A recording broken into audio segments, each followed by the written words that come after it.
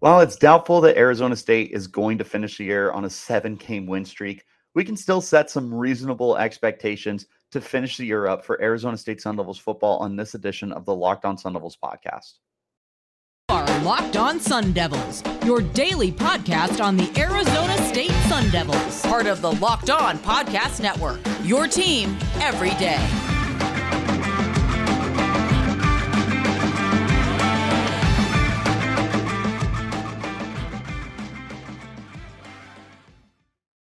Hello and welcome to the Locked On Sun Devils podcast. My name is Richie Bradshaw, and I am your guide for everything Arizona State Sun Devils. Thank you all so much for making us your first listen of the day. Remember, the podcast is free and available on all platforms, including YouTube, if you would like to check us out in that visual platform. Of course, wherever you do get your podcast, though, make sure that you hit like and subscribe, and also turn on those notifications so you get an update every time we post new content. Before we get started here, today's episode is brought to you by BetOnline. BetOnline has you covered this season with more props, odds, and lines than ever before. BetOnline, where the game starts. So today's conversation we're going to be having, I basically want to look at what's going on with Arizona State Sun Devils football for the remainder of the year. I want to set some reasonable expectations, nothing too crazy, realistic, quote unquote, reasonable, quote unquote. I want to set goals. I want to be realistic about it, but I want to push this team as much as I can sitting in my office behind my computer. So let's take a look at the offensive side of the football first. And I want to look at the quarterback, Emory Jones. Jones has been pretty underwhelming as a quarterback, honestly, but he is still okay. He's rock solid.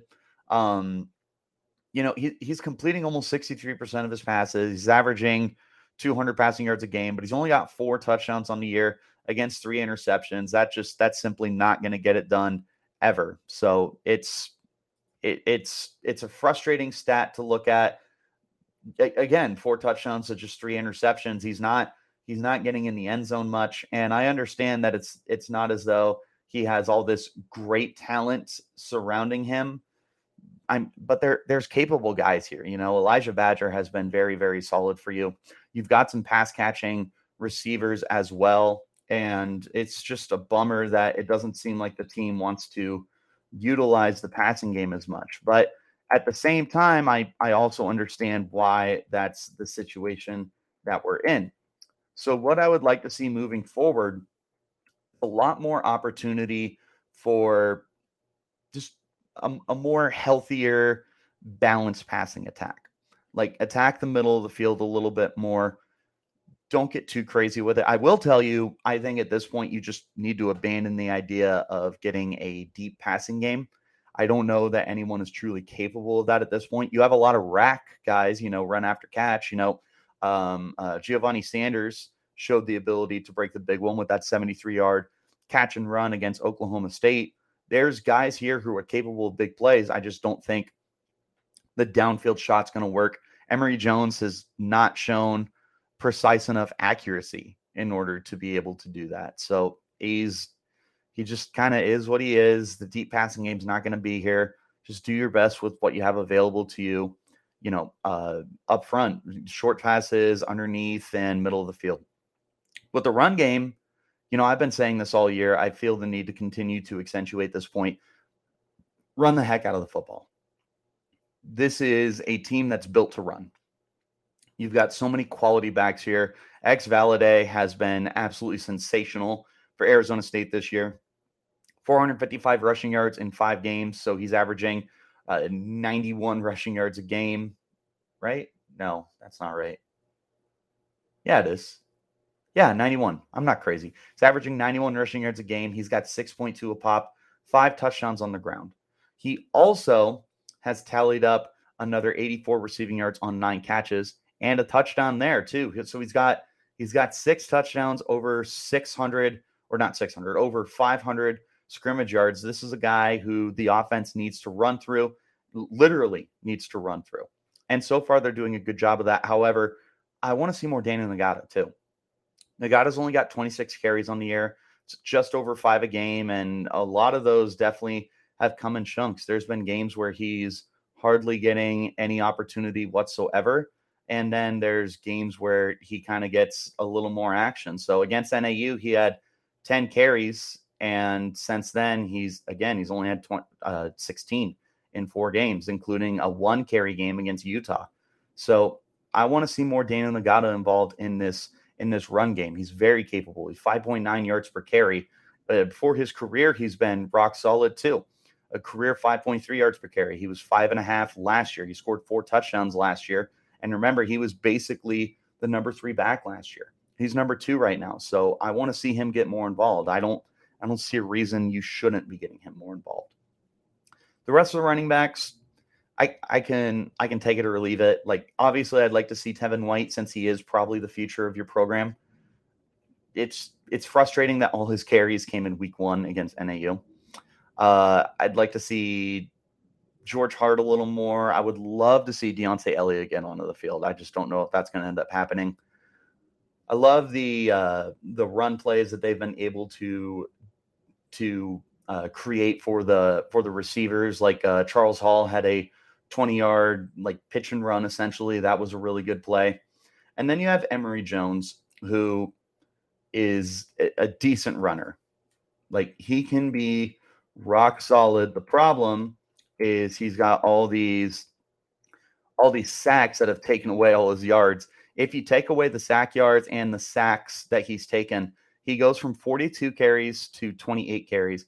He goes from 7 yards to, what's that end up being? 113 yards. So literally like right at 4 yards per carry. That's just not good enough, especially for someone who's as dynamic a runner as Emory Jones is. You got to figure out a way to get his speed more involved. I've been calling for it for weeks. I've been saying they needed to do it since the beginning of the season, since they brought him in. This is a guy who needs to be able to run. They have not done that. That needs to change. Passing, honestly, I would be totally fine if they just decided to spoon feed Elijah Badger the ball for the rest of the year.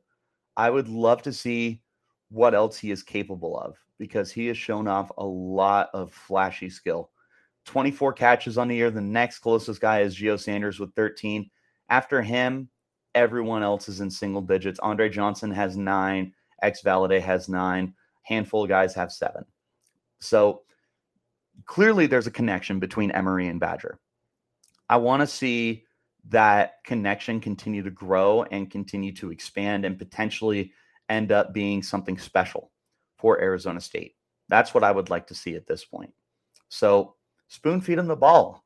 I don't care if he ends up with 60 catches on the year and the next closest guy is 25.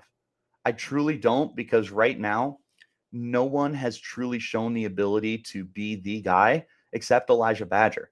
You have good role-playing guys. Gio Sanders is quality.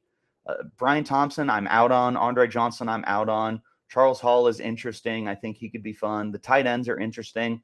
Messiah Swinson has showed off some intriguing skills, but typical of Arizona State, they just don't get the tight end involved that much. There's all sorts of different things that I would like to see Arizona State be more creative, or at least more opportunistic with offensively. But we're going to go ahead and stop and take a short break with that in mind. When we return, we'll go ahead and pick it up looking at the defensive side of the ball. First, though, I want to talk to you guys about our friends over at Nissan. Our partners at Nissan have worked with us to create a new segment across the Locked On College Network titled Thrilling Moments, where we highlight the most exciting play for Arizona State weekend game or throughout the history of our alma mater. This week's thrilling moment from the Arizona State Sun Devils. I didn't pick one from this game. If I did, it probably would have done that to Marcus Davis interception. I went with perhaps the greatest play against USC, the Jail Mary. The Jail Mary is one of those plays where you remember exactly where you were when it happened. Jalen Strong going up, snatching that ball away from a couple UFC defenders who had a front row seat to watch him do it as Mike Bercovici launched that bad boy down the field. Absolutely insane moment. So again, this segment has been inspired by the thrilling new designs featured across Nissan's new lineup of vehicles. Pursue what thrills you in all the new Frontier, Armada, or Pathfinder today. available at nissanusa.com. Let's get back into our conversation now. Let's see. What can I possibly say about this team?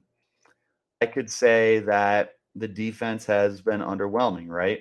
I could say that I wish I was able to see a little bit more out of what we're looking at right now. But the frustrating thing is they showed off this tenacity to start the year. They showed off that they were willing to be a strong competitive unit that could hold off really good offenses and defenses, and it just has not turned into that case.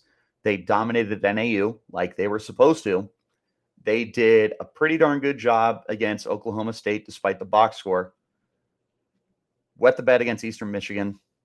Utah did what we thought they were going to do. USC did what we thought they were going to do. You got Washington coming to town this weekend. They're probably going to do exactly what they want to do. And then moving forward, you have some more favorable matchups. But yeah, now you have to play Michael Penix, who prior to this UCLA game was building a Heisman campaign. It has taken a bit of a hit, but obviously you can't take him completely out of it. This is going to be problematic for Arizona State. Moving forward, what do I want to see? Sacks. I want to see sacks. We've got, 3 on the year, I believe? I believe we have 3 sacks on the year. That is correct. We have a sack from Anthony Cooper, Merlin Robertson, and Corey Bethley. 2 of those came against Eastern Michigan, by the way. You did not have a sack for the first 2 games of the year before finally getting to the quarterback in the 3rd game. And then Corey Bethley's sack came this past weekend against USC. There is no pass rush on this team. None. That needs to change. You have guys who are capable of doing it too. I'm still a believer in Trevez Moore. I'm still a believer in BJ Green. I'm still a believer in Omar Norman Lott and in Nesta Jade Silvera and some of the other guys who play outside. I wouldn't be surprised if we got creative with a corner like DJ Taylor or one of the Markham twins. I wouldn't be surprised if, we finally saw Kyle or Connor Sully get in on the action from their linebacker spots. But you need to be able to give them those opportunities to do so. And they either haven't been there or they're just not seizing that moment to do so. But the sacks have to go up. Pressures are great. Pressures are, just as important a stat, but you still need to be able to get sacks. It is still an incredibly important aspect for your football team. Turnovers, the team has been very good. They have had a turnover in every single game this year. 6 interceptions on the year. Kyle Sully and Tamarcus Davis lead the pack with 2 interceptions each. I believe it was Kawan Markham. Kawan Markham has an interception. Chris Edmonds has an interception. You've gotten a pick in every game this year. I am incredibly happy about that. That is probably not sustainable. I would be surprised if the Sun Devils continue to have an interception in every single game this year. It'd be awesome. Obviously, I'm here for it. I don't want to see Arizona State not creating turnovers. I just don't know that it's completely sustainable for the program. But obviously, keep doing that. That's what I want to see you continue to do. Realistically, man, you have 6. If you doubled it, that would be amazing. 12 interceptions in 12 games. Yeah, that's an average of 1 a game. That would be huge. Probably shoot for double digits. I feel like that's fair, is to shoot for double digits. You do have some quarterbacks coming up that turn the ball over quite a bit. Michael Penix threw a few interceptions last week. Tanner McKee has been prone to interceptions. At the very end of the year for U of A, Jalen DeLaura has been throwing some interceptions as well. So there's opportunities here to continue being able to create those turnovers. Last thing I want to talk about defensively, besides like individual statistics, like Kyle Sully's at 61 tackles. I want to see him get to 100. I want to see him flirt with the 150 that he's on pace for. Besides individual statistics like that, I think looking at this schedule, you're hoping that you can hold some of these teams under the 30-point threshold.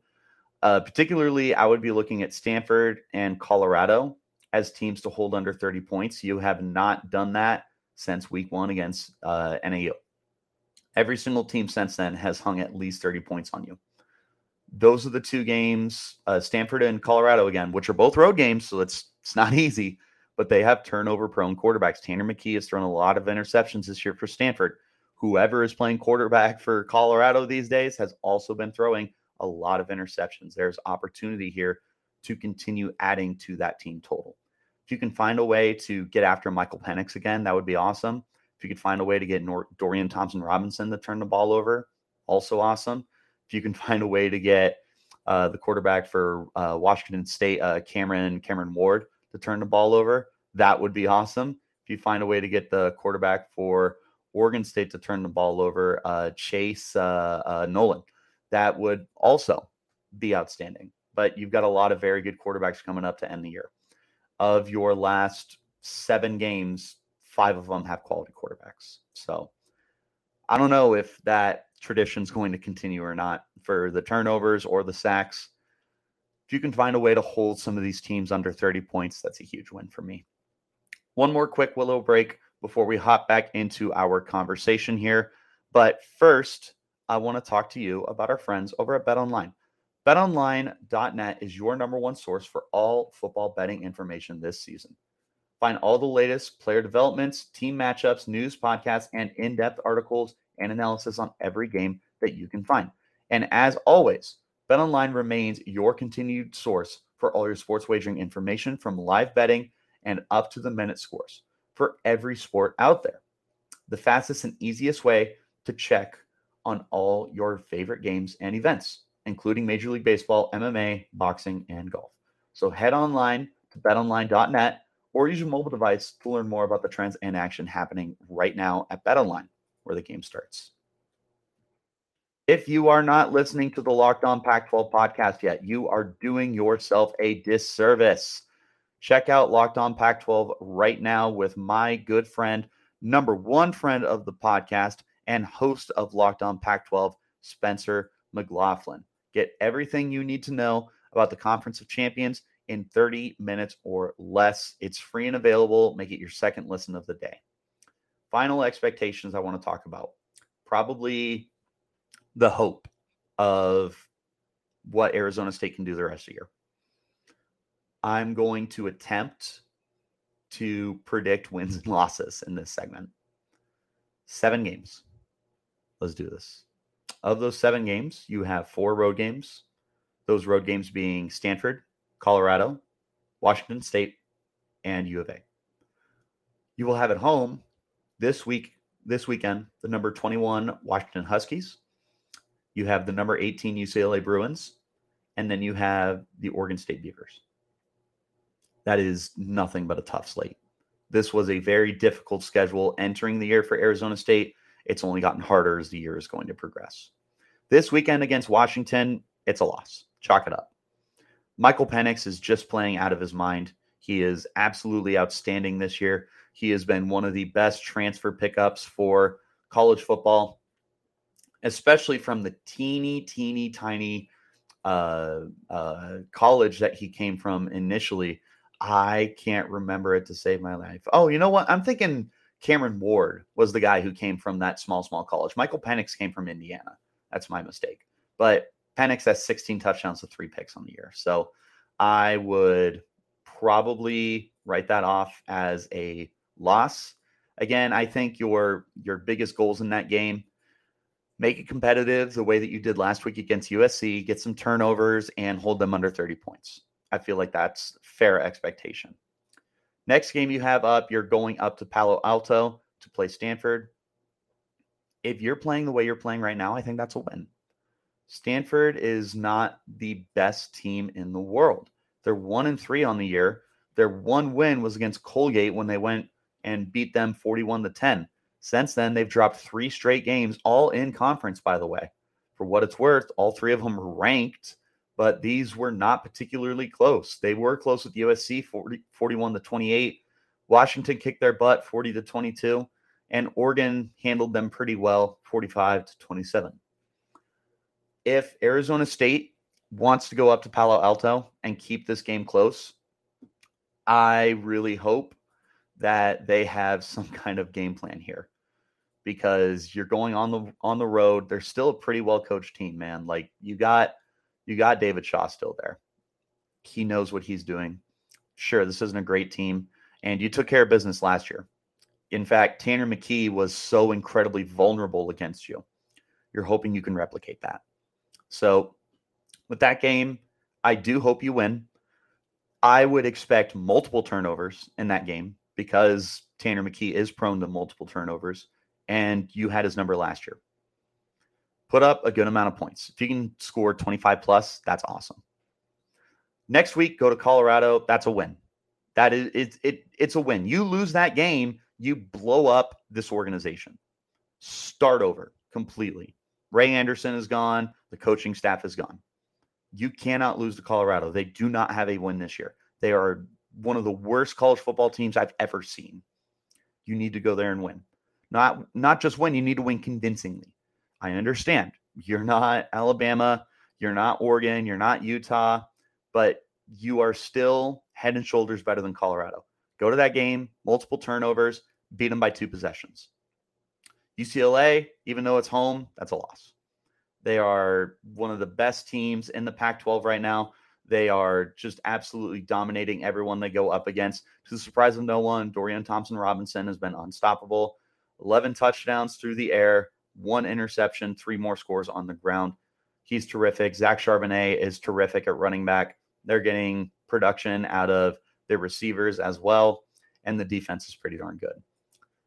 That is just that's going to be an incredibly difficult game no matter where it's played. It could be played on the moon, and I would be taking UCLA to win this game convincingly. So same thing. See if you can catch Dorian Thompson-Robinson sleeping. Caleb Williams didn't have an interception on the year until he played Arizona State. Maybe you can catch him sleeping. Find a way to hold him under 30. I'll tell you right now, I don't think you will. Wazoo, you're definitely not holding them under 30, and you're going to Pullman to play them on the road. Cameron Ward, and I looked up the college he played at. That would be Incarnate Word. That's down in Southland, or Southland's the conference they're in, excuse me. I believe that's in Texas, but do not quote me on that. I am not 100% sure. But Cameron Ward has been very, very good this year. Not the greatest quarterback in the Pac-12, but he's certainly been way more than serviceable. 13 touchdowns, 7 interceptions. He's got Wazoo sitting right now at 4-1 in the conference, 5th place. They're a good football team. You got to go on the road to play them. You're not winning. So same standards. Try and get some turnovers. You know, Ward has been turnover prone. I'll set the precedent for multiple turnovers in that game. Try and hold them under 30. You're not going to. Versus Oregon State, that's at home. I still don't feel good about that game. Is it winnable? I guess. Oregon State isn't the greatest team in the world, but man, are they much better than they have been in recent times. They're 3-2 on the year. That's 9th place in the Pac-12, but they're still a very, very quality program. Chase Nolan has been a very good quarterback. Not so much this year. He does have more interceptions than touchdowns, but I more often than not am going to fear Chase Nolan than I am going to be confident against him. You got to make sure you're prepared for Jack Coletto, man. When he's on the field, you got to know where he's going. He killed you last year. You need to be better prepared this year. I think that is a winnable game, but I am not betting on Arizona State to win that game. I will chalk that up as a loss. Get some turnovers. Clearly, Chase Nolan is prone to them. Get some sacks. Hold them under 30. U of A. I don't think this is a slam dunk win. I am picking it as a win, though, because when it comes to state rivalries like this, you throw out the record books. You throw out any success that you have had during the year. And you need to realize that these two teams hate each other, and all they care about is beating the other. U of A has tried to do that the last few years. They've had a couple decent games against Arizona State. This is a solid U of A team. They're still not quite there yet, but they are pretty darn good. Jaden DeLora is a good quarterback for them. 14 touchdowns, 6 interceptions. He's been good. He's not unstoppable, though. he should be someone you can get after. The problem is he's just so elusive and he can make plays with his legs, not necessarily as like a runner. Like he doesn't really break the pocket to pick up yards with his legs, but man, he reminds me of like Russell Wilson, the way he played in the Seattle backfield and was just able to kind of navigate. And it just felt like you could never touch him kind of thing. That's how I feel about Jayden de Laura. It's not going to be easy. Michael Wiley is a very good running back for them as well. I am chalking that up as a win. Some bias, of course. I'm not going to sit here and deny that there's no bias. However, I am going to tell you that a lot of that has to do with the fact that Arizona State is playing passionate football right now. And I feel like they can definitely come into this game and exceed any expectations that might be had for them, no matter how high or low those expectations are. That's all I got for you guys, though, in this edition of the Locked On Sun Devils podcast. Thank you all so much for making this your first listen of the day. Remember, we're free and available on all platforms, including YouTube. If you want to check us out on that visual platform, wherever you do get your podcast, though, like and subscribe. Turn on those notifications so you get an update every time we post new content. Also, make sure you're following me on Twitter. You can find me at RichieBrads36, and you can find the podcast as well at LO_Sun Devils. For tomorrow's edition of the podcast, it is the mailbag. So submit your questions on Twitter or right here in the YouTube comments. But until next time, you keep it locked right here on Locked On Sun Devils.